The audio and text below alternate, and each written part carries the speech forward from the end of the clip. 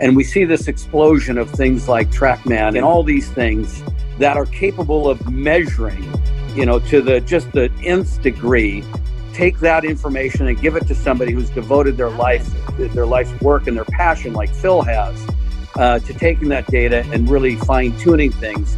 That inspires us at Odyssey to no end. This is the Fitting Room Podcast. Here's your host, Nate Adelman. The world of fitting and the world of instruction are so closely related, and oftentimes we hear golfers who come in for a fitting who leave the fitting not only with a great recommendation of golf clubs, but also feeling like they just got a lesson. They'll say, I got clubs, but I felt like my fitter taught me about my swing and taught me about what I'm doing well and what I'm doing wrong, and it was really helpful in making me a better player. And conversely, we talk to instructors who fitting and making sure that their students have the right equipment is essential to part of their fitting process. And so today on the Fitting Room, we've assembled, I think, the two people. The first is Phil Kenyon. Phil is one of the world's greatest putting instructors and one of the most sought after putting instructors who works with amateurs all the way up to the best players in the world. The other is a close friend of the Fitting Room, and that's none other than Sean Toulon, who I would say from a product standpoint and from an equipment standpoint is amongst the most knowledgeable and the most well-equipped in the putter category to talk about anything related to putters, putter equipment, putter fitting. And I think if we put them together in one episode and let them go, we're going to have, we don't know what's going to come out of it, but we know that golfers are going to learn a lot about putting. They're going to learn a lot about the equipment, and hopefully will become better putters to have a better understanding of what they're doing with the flat stick on the putting green. So really exciting episode coming up. We're going to get to that in just a moment. But before, I just want to have a quick reminder. This is the last week to enter our July Fitting Room contest. It's very, very simple. All we're asking is for you to subscribe to the Fitting Room if you're not already subscribed. Leave us a review. Let us know what you like, what we can be better at. And if you do that in the first 3 weeks of July, you will be entered to win a Maverick driver of your choosing. And of course, we will let you give us your specs because here on the Fitting Room, we believe in getting you at everything that is properly fit for you. So very simple. Just leave us a review, subscribe to the Fitting Room, and you'll be entered to win. Super easy. So without further ado, when we come back, we'll be joined with Sean Toulon and Phil Kenyon here in the Fitting Room Podcast. All right, Sean, are you there? I am, Nate. And Phil, you there? Yeah, I'm here. Excellent. So lucky today to be joined by two of the gentlemen who know more about putters than anyone else I know. And Sean, I know we've been doing, we being Odyssey has been working very closely with Phil over the last couple of years. Do you want to give us a little background of the work you guys are doing together and how Phil's helping the Odyssey? Well, we've been working together now for the better part, 3 or 4 years, I guess, Phil, huh? But it's been for us at Odyssey to really have access to somebody like Phil Kenyon, who, aside from being a really good human being and a very, very smart guy, he's really dedicated his life and his life's work to understanding putting, understanding putters, understanding really all of the nuance that goes into this part of the game, which is really more, in the past has sort of been more art than science. And Phil has really been able to, I think maybe the only guy that I know of at least, that's really been able to take the art and science and really put it together in, a way that people could understand and learn from and ultimately become better putters. So Phil has helped us immeasurably in developing our own thoughts and processes together to try to help fitting and really technology come together as we design more putters. So Phil, I know your, I'd say, well, maybe not, but your day job is you work with a lot of tour players and you help them become better putters. That's one of the things you do. So Talk to us a little bit about where you see the overlap of being an instructor, but also working on the actual equipment and the fitting sides of the putter. Well, yeah, I mean, fitting is an intrinsic part of any lesson, really. I think whenever you're working with a player, you've always got to look at the component of the putter itself, and the part that plays within that, the player's pattern. The putter could be so influential that you really do have to pay attention to that. It can affect a player's aim. It can impact some of their stroke dynamics. So it is an integral part of any lesson. And what are some of the trends that you've been seeing lately amongst, some of the best putters in the world and what they're choosing for their equipment? In recent years, there's definitely more technology being embraced within putting. From technology in terms of like player assessments, the coaching aspect now, things like TrackMan, who for years were devoted to sort of, analysing the full swing side of stuff. They've got really, clever putting program out now. You've got the likes of Sam Putt Lab, Quintic Ball Roll, Capto, all these, fabulous devices which really give you rich information as to, what the player's doing with their stroke. Can give you great information to help from a putter fitting perspective. So, definitely we're embracing more and more technology, I think, within that part of the game. So I think, our opportunity to provide a better fitting experience, I think that's helped immeasurably, having access to this kind of technology. I think that's really helped. And obviously, with the likes of people like Sean in the industry, the products getting better and better.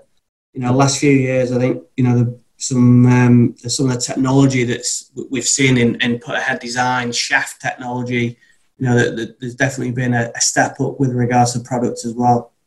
So, Phil, we've seen, I'll say, maybe a 5-year trend where 5 years ago, we probably had on tours around the world, professional tours, probably 65% of the golfers would use some sort of a blade, and about 35% of the players would use a mallet. Now we've seen that totally flip-flop. Why do you think that is? Yeah, it's an interesting one. I think a key component with that, though, is I think, like, historically, mallets tended to be face balanced, I think, didn't they? And I think, I don't know if is it a new category, but this, mallet with, like, the smaller hosel, whether we call like gooseneck or flow neck or whatever, I think that's had a big impact because you've got the kind of the benefit of a mallet from like a high, bigger footprint, higher MOI, but you've got some toe hang in there. So, and I think historically, good players have always gravitated towards toe hang because it kind of brings alive the putter in terms of the feedback from the club, that like the torque profile of the club, I think players subconsciously engage with. And as a consequence, having, some toe hang on these mallets, that they can still feel that club, but they're getting the benefit of the head shape typically associated with a mallet. I think that's fascinating. So when you say feel the club head, you're talking about the torque or the rotational sort of desire of a different putter? Yeah, because, you basically apply sort of like three forces to the club. We've got like the in-plane force, which would be the rotation of the club, which be sort of like that's the main force that we apply, which would be, if we were looking side on to the golfer, the adding, loft or de-lofting of the club. Then we've got some kind of about the shaft twist, which would be a small force. And then we've got like changes in lie angle, which would be a small force. But the bigger force that we apply is that in-plane force. And with a toe hang putter, that force, that's not in line with the CG of the club. So potentially it can create some twist in the club head. And I think golfers or good players really engage in that torque, and they can sense it. And so I think even like subconsciously, it gives them a greater awareness of where that club head is in time and space. And that personally, that's why I think, good players have always tended to go for toe balance putters. Mm-hmm. So, a toe hang mallet, I think, gives them a little bit more feel in that respect. Yeah, I think that's been a big, sorry, Nate. I think the toe hang mallet really has been a big, big innovation. And I think it's really as a company that, designs products, I think it's really opened up a totally different category for us and really a new frontier. It's been exciting. Yeah, definitely. Yeah. And Phil, you had mentioned technology and infusing technology not only in analyzing people's putting strokes and the ball's performance, but also with the equipment. And one of the technologies that I've seen, take over on the PGA Tour, you see him, every weekend on TV, is that Stroke Lab shaft you mentioned. So what have you seen with Stroke Lab and the tour players you're working with that, or any player that you're working with that has been, something that's been successful or something that's driven better putting results? Yeah, I spoke to Sean a lot about this when in the early stages of the development of the shaft, and over time you see trends on tour, and a lot of the times those trends are actually pushed by the manufacturer, and and head weights have definitely gotten heavier and heavier, and I think possibly too heavy at times. Now, I think for me, what I found with the shaft, it was like the redistribution of the weight. It didn't, the club head, although the overall weight of the club, although could be fairly similar, the swing weight felt slightly different, and the distribution of the weight up the shaft gave it a different feel. And one of the first times I really started to see the advantage of that was when I did some testing with Francesco Molinari, because at the time we were just kind of fitting him for his first Odyssey putter, and we had some of the early shafts. And one of the sort of areas that Francesco has struggled in at times is sort of controlling the rhythm, timing, and swing length aspect of the stroke. And as soon as we tested the sort of Stroke Lab shaft, there was a significant improvement in performance in that area. The change in the balance of the club helped Francesco. So that was one of the first indications I saw where I thought, this product could actually help a lot of players here.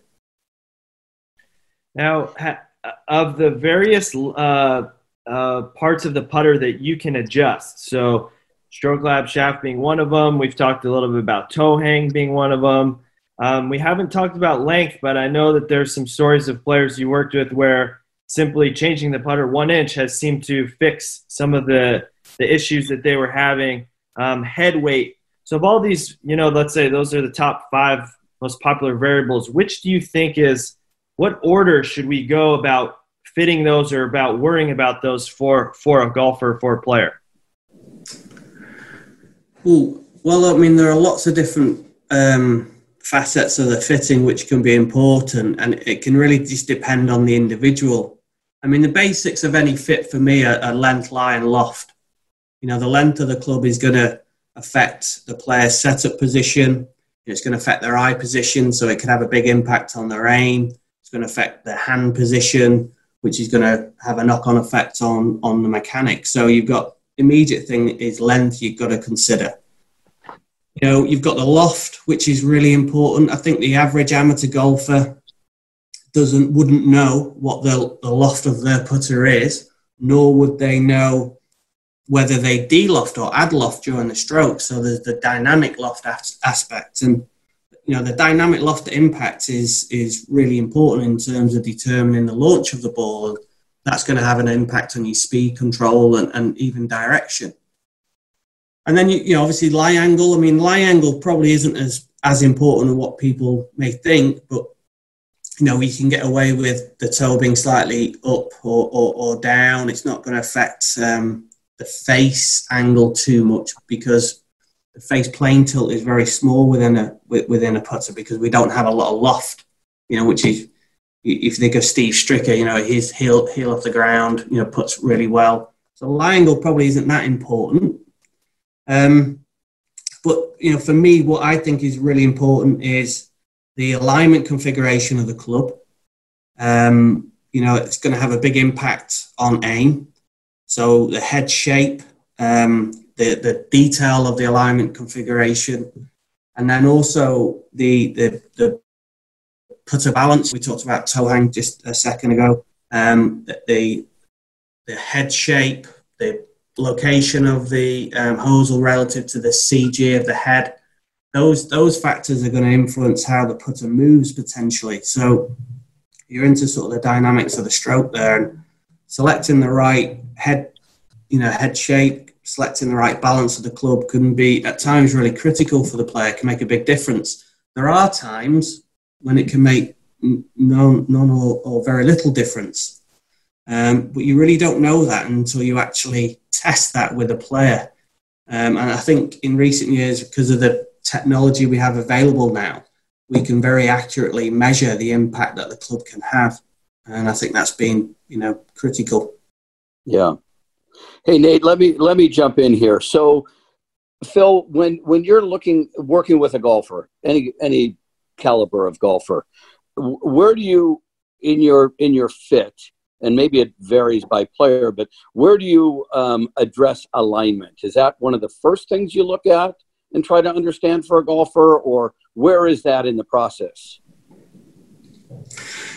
It's really early on in the process for me. I mean, I have a coaching preference where I like players to align well. I don't like to see that seems to make sense to me. I mean, there are good examples out there of players who don't align well, who have the ability to score the club at impact and they can put well.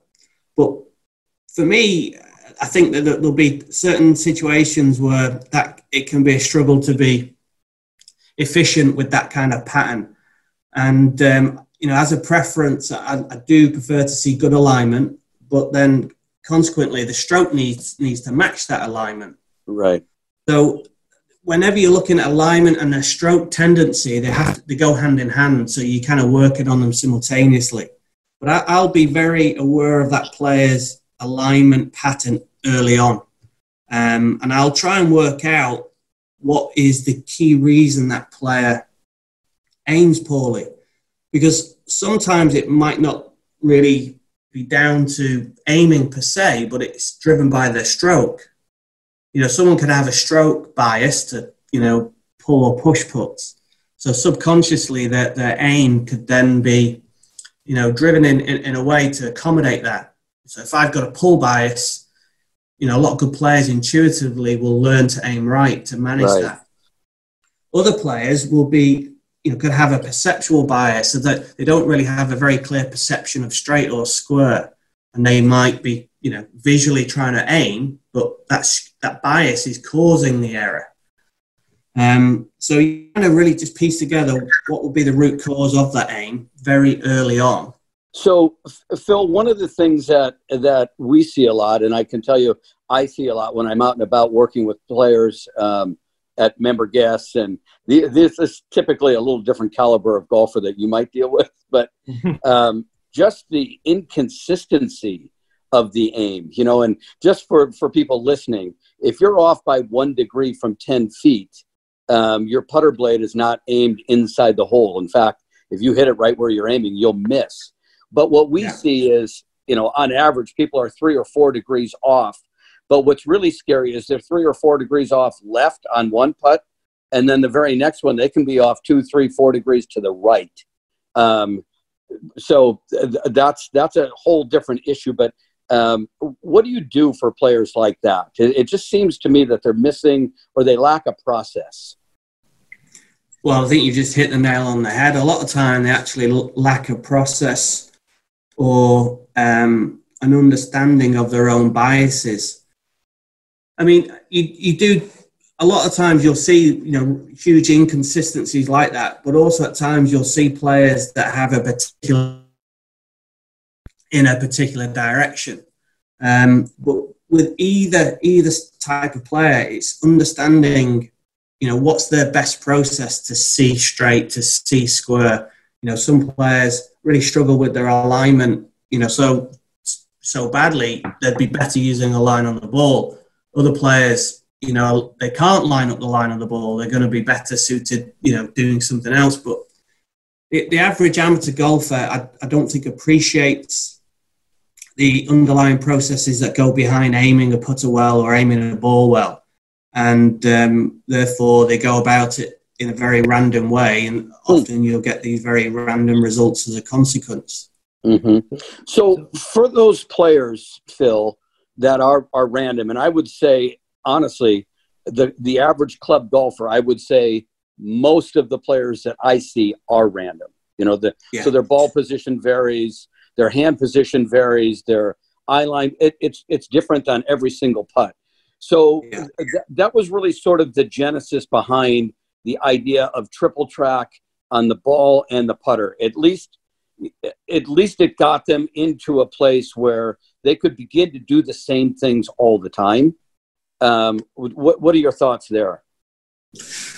Well, alignments, it's a big coaching preference for me. And it's something that I've always looked at, as a coach, trying to better understand, delving into the optic side of things, trying to learn more about,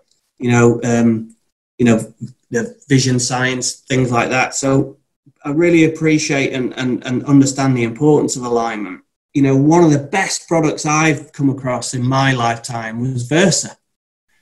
Versa was unbelievable. When that first came out, I thought this is a game changer because for me, some people are better actually squaring off than lining up, and even some people are better squaring off to a line. There's a lot of different combinations out there. But I think the great thing with Odyssey for me in terms of my studio, when it comes to fitting a player, I've got those options in there, whether it's going down the triple track route with a ball, triple track with a putter, matching those up, whether it's looking at, a Versa style alignment procedure, Versa style with no line on the ball, Versa style with a line on the ball. You generally got it covered because there will be a different combination that could work better for one player over another.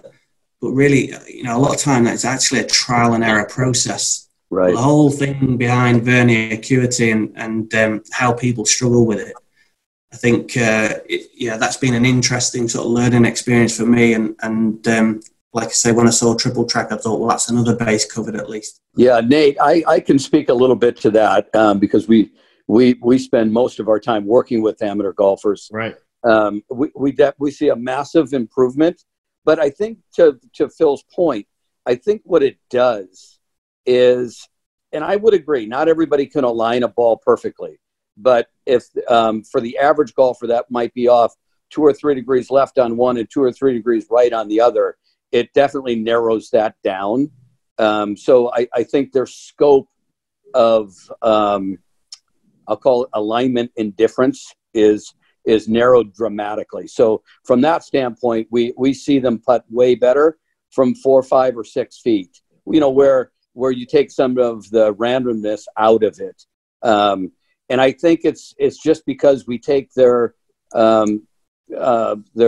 ability to aim it, and we improve that pretty dramatically. So that's been really, really good. Anyways, for us, that part of it, the 4, 5, 6, even all the way to 8 feet, we see a pretty dramatic improvement. And it's a small sample size, but the golfers that I've played with who maybe they aligned their ball before, maybe they didn't even use any sort of alignment, once they've tried triple track, they don't want to go back. And triple track, it's just so easy to align it accurately, whereas sometimes a single line can be difficult. Well, I think the other part of it, and Phil, I'll turn it over to you here in just a second, but because you talked so much about speed and how important that is, matching speed to your read, all of that. What's cool for and I think the club golfer can really see this is if they at least believe in their mind that they're aligned better, all they have to worry about now is the speed, right? So they're now not thinking about alignment; they're thinking about how hard they're going to hit it, and I think that just begins to take some of the variability out of the equation. And I think they become better because of that. So, Phil, maybe you could talk a little bit more about alignment and reading and speed. Yeah, I mean, sure, but I actually think where it helps a lot of golfers is it does give them a definitive process that they can stick to. Right. You know, and I think at times, you know, stood behind the ball and looking at things in terms of like binocular vision is a lot easier for them to align the ball in that sense. And then they can just step in and trust that.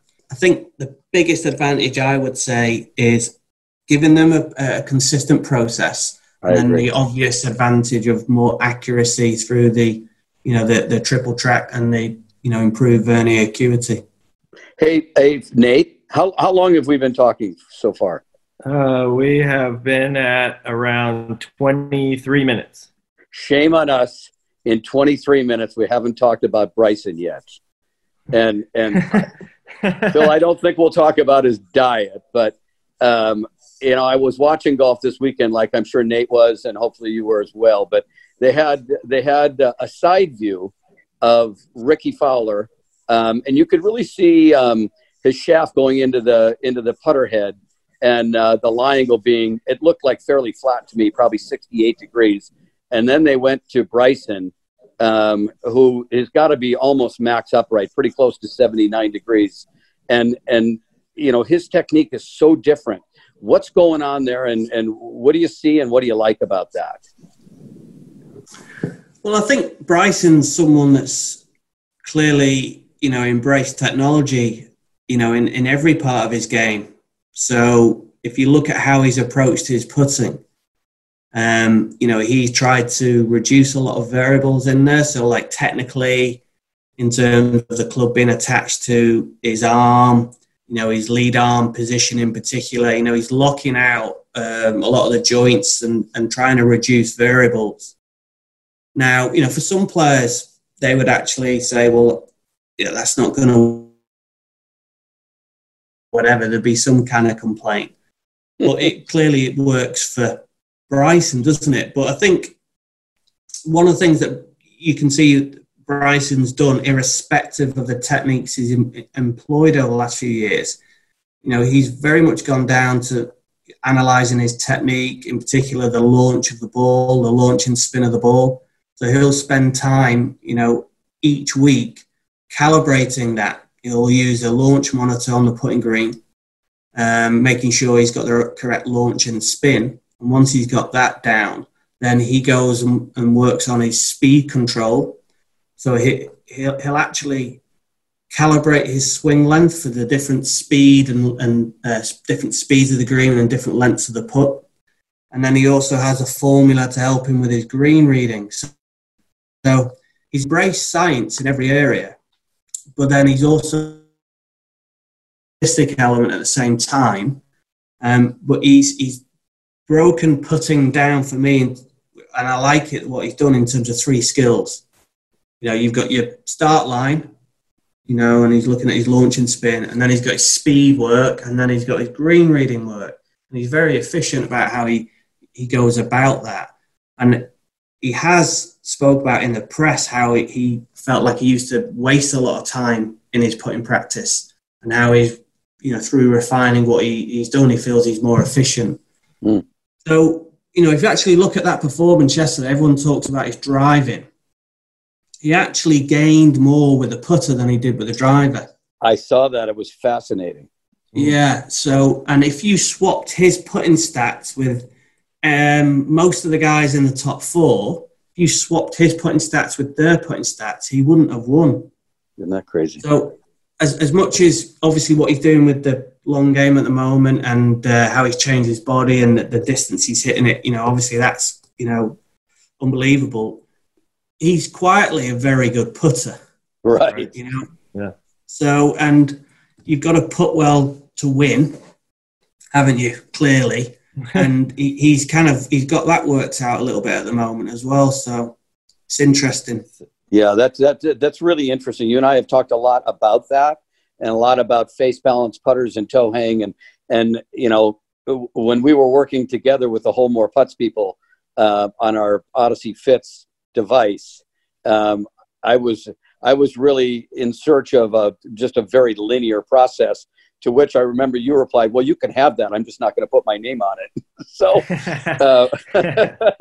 but it really is. I mean, there's the human element and how a human being would really respond to different inputs, right? Well, that's it. I mean, you know, in all the years that I've like tested different putters, and you really don't know, you really can't predict what will happen until you actually measure how the student responds to the club. And, you know, there's certain like laws of physics, which you would assume one club would produce A and another club would produce B.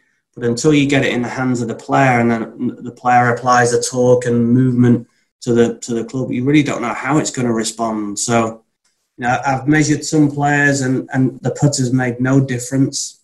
And I've measured some players and they're really sensitive to what putter that they use. So, but just going back, I think, you know, to what we said at the start, I think that's where technology has really helped us understand a lot more, because we have the ability to objectively measure it now. You know, how that player is responding.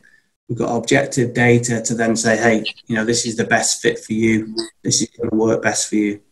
So speaking of technology, you are busy at work launching a new online teaching platform. So talk to us about that. We're excited to learn more about that.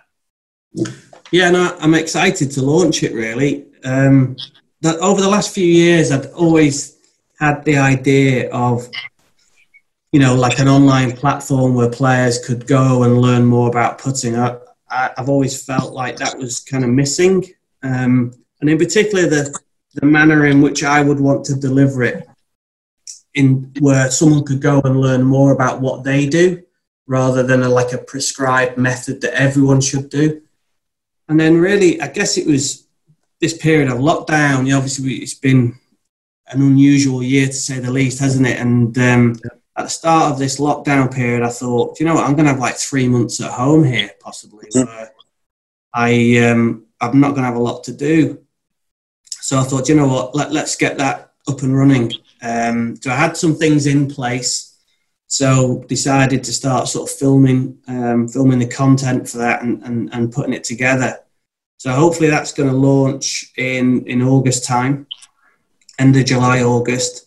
And the idea will be that, you know, the golfer can join the website and then work together or work through a series of videos, which is going to help determine what's going to be best for them. Go through a series of tests to determine what sort of biases they have, you know, whether it be down to aim or start line, and then what they may need to do to improve their motion. So there's going to be, probably by the time we finish, sort of close to 300 videos in there. Wow. But also, like I said, a distinct process that the golfer could go through to tailor which are going to be the best videos for them to watch. So yeah, no, I'm looking forward to getting that out there, actually. How many of those videos will have Sean in them talking putters? None. Let's hope. Only the X-rated versions. Well, that's really exciting stuff. I think that's going to help so many people, Phil. You know, and it's interesting too when you talk to golfers. And again, this is you know, more the average golfer. I ask them right away, you know, if there is a pattern to their miss, and a lot of golfers will say there isn't, that they're just so random. So how do you help them with that? Well, the thing is, a lot of those times, you know, that it's the outcome of the putt which makes the golfer think that it is random, because the speed or the read could disguise a lot of the patterns that the golfer has. So, you know, but it really comes from your analysis to help show that the player could have a consistent aim bias or a consistent stroke bias, or indeed show them that they don't have a consistent bias, they have a random element to it. So it's really more in the analysis that you're able to do that. But I would say for a lot a lot of golfers, and if you're brand new to the game, you don't have any pattern, do you? You are going to be particularly random. But as you start to develop, you'll typically, I think, develop a couple of patterns. And the key is trying to unlock what those are for any player. And that really comes down to, a very good analysis procedure to be able to do that. Okay, I'm asking. Go ahead, Nate. Go ahead. I was going to try to plug that. Is that philkenyonputting.com is where listeners can learn more about that? Yeah. So philkenyonputting.com. If you head over there now, we've actually got a free gift where we, as a kind of like intro to the launch or ahead of the launch, we put together what, we thought were 6 really good videos, and to give golfers a little insight into what we've got planned. 2 videos based upon start line, 2 videos based on speed, 2 videos based on green reading. And then also a free download where they can look at, how best to warm up prior to a game of golf. So if they head over to the website now, they'll be able to access that gift. Awesome. Hey, Phil, how many touring professionals now worldwide would you say that you work with consistently?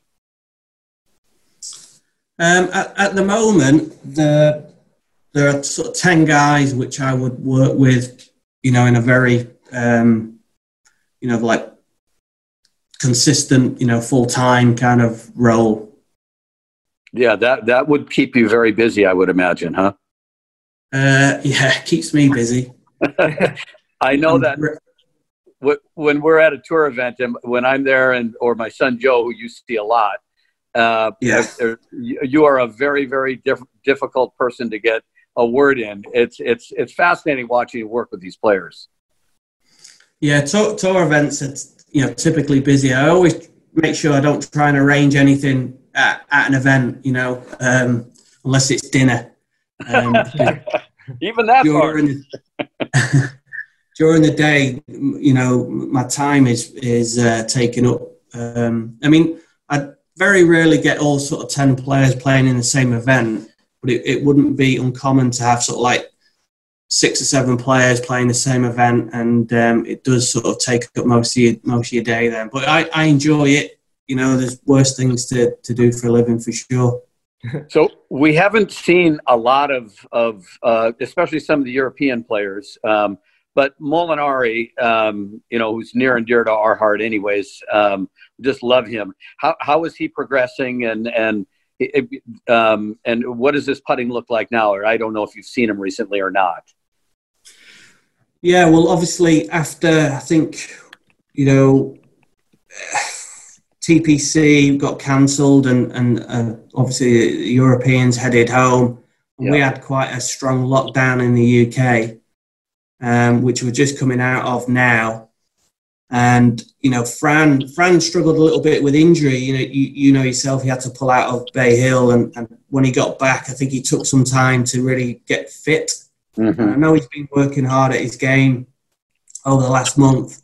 But I think also during the lockdown, he had a period of reflection. And during that time, he's decided to actually move to the US. I just saw that. Yeah. California. So I think, California, yeah. So he'd be a neighbour. Although I think it's possibly more northerly than where you are. Okay. So I think he's kind of really in the throes of a big family move. Hence why he's not played, the last few weeks, but I'm sure he'll be back competing as soon as possible. And, I was actually down at the Wisley the other week to see him do some work, and he was in good spirits. He looked in good nick and, working hard on his game. So hopefully he'll come out all guns blazing. Of all the players that you've worked with, who do you think has had the greatest transformation? That's probably a tough one to answer, but try. We're gonna test your diplomacy here. Well, it's a tough one, really, because you can look at it from a statistical point of view, can't you? At times, I know when a good story. What makes a good story as well? But mean, obviously, like Fran, I think made some big improvements when we've, in that first year, which kind of, led to some great moments for him in terms of his wins and stuff like that. So I think like that was nice.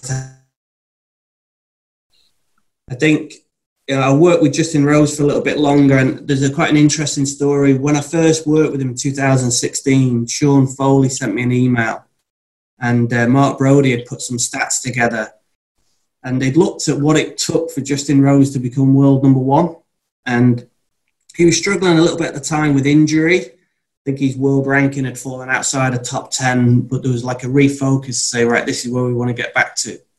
And at the time, Justin had never been inside the top 100, putting wise. And I think they worked out that he needed to gain something like 0.4 strokes. And Mark Brody had said, well, you can gain 0.1 here. Putting in particular, you could gain, a significant amount. And I think he might have even outlined like 0.2 or 0.3 from putting. And in particular, there was one area sort of inside 6 feet. And so that got that email at the very start. So it was clear, what he was working towards. And then, he actually got to world number one, didn't he, last year? And his average strokes gained went up half a shot with his putting, which more than accounted for that, missing number that he. So that was interesting to see that at the onset of what they were looking to try and do. And then, Justin had worked really hard with his putting over that 2-year period of time. And like I say, he'd never been in the top 100 to, last 2 years he's been in the top 20, and I think last couple of years as well, inside 10 feet, he's been sort of like ranked second or third. So I'd be particularly proud of that one. I mean, ultimately, it's the players that do it, but it's just nice to have a little bit of a role and a little bit of input. But a coach is only as good as the players that he works with. Yeah. Go ahead, Nate. Go ahead. I was going to say, Phil, I've got a one last bonus question for you. One of my regular co-hosts on the show, Dave Neville, is a training aid aficionado. He's got a book this thick of his own personal reviews on all the different training aids, and I've noticed, at least with the tour players, there's a lot more training aids on the putting green than the average golfer will have at their local muni on the weekend. So what is, in your opinion, the best training aid? This is specifically for Dave, but the best training aid that a amateur golfer can use to help their putting? Well, interesting one. That's a tough one, really. Because I think it could be so individual, can't it, to what the actual golfer needs. So I like training aids personally. I use a lot of them in my coaching, and I've developed various ones over the years, because I think that feedback that you get from them is particularly important. You do have to use them carefully and correctly, so that you're not over reliant on that feedback. But in terms of what would be really good generic training aid, well, one of the simplest training aids that you can use, which I think will give you really good feedback, would be like a start line gate. So, and if you don't have access to these gates, you could even just use 2 T-pegs, but just learning the skill of starting the ball on your line, will give you great feedback. Once you can start the ball on your line, then go and start to learn the really important stuff, such as getting the right speed or reading a green. But very often players don't have that ability, and it's then very difficult to get feedback on your other areas, like the green reading, because you're not starting it on your intended line. So that's a kind of fundamental skill that I would encourage golfers to learn, is develop the ability to start the ball on your intended line. So a really good training aid is, a putting gate that you've got to roll the ball through. For example, if you had 2 T-pegs, 11 inches down your ball to target line, 5 centimeters wide, that would give you 0.75 degrees of error. you'd have to start the ball within 0.75 degrees of error in order to get through those got real control over your start line. Awesome. Yeah, Nate, if I can, I just have one final comment. I think, when I listen to Phil, and I think about Faldo a lot, actually, because Faldo, when he speaks, not just your accent, but when Faldo speaks, he always talks about fractions, and a fraction here and a fraction there, and how important all of these things are in really fine-tuning performance. And as a Formula One fan, you start to think of all of the telemetry and all of the data that they collect to make a car go, just a little bit faster here, a little bit faster there.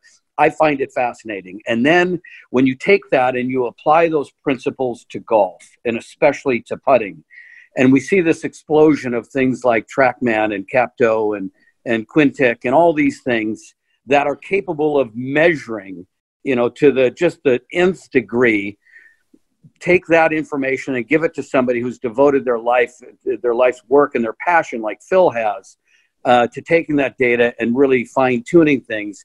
That inspires us at Odyssey to no end. And things that we begin to look at as stroke lab shaft. People would think, it's a gimmick, or it's a graphite shaft and it looks different, but it can improve things that are very measurable. Maybe not, 20 yards longer like a driver, but a fraction here and a fraction there. And when we can take that R&D capability and that sort of addiction to transformational breakthrough and give it to people like Phil Kenyon and the best players in the world, that's how people get better. And anyways, Phil, you inspire us, and we're going to keep grinding because there's answers out there that people haven't uncovered yet. Oh, no, well, I appreciate that. But I wholeheartedly agree. I think that, that law of marginal gains, if you can just, improve 1% here, there, they add up. They do. They stack up. They do. I've got a great story. I've got to tell you this story, but there's a guy called David Brailsford who's a performance director, and he headed up British cycling. And a few years ago, we had like a phenomenal Olympics, and all our cyclists basically won everything. And at the end of the Olympics, apparently, like the French performance director came up to David and he said, "David, tell me what's the secret." And apparently, he turned around and just said, "Our wheels are rounder." But he was the type of bloke that, you had to think, well, maybe they are slightly rounder, because he had every single detail covered. He'd be 1% better at every single aspect, and you add those up, and ultimately that, and I think that's kind of what Bryson's doing at the moment, isn't it? He's looking at every single part of his game and looking for those marginal gains. And that's where you can find big leaps in your performance. Or Justin Rose, your story with Justin Rose. It's the same thing.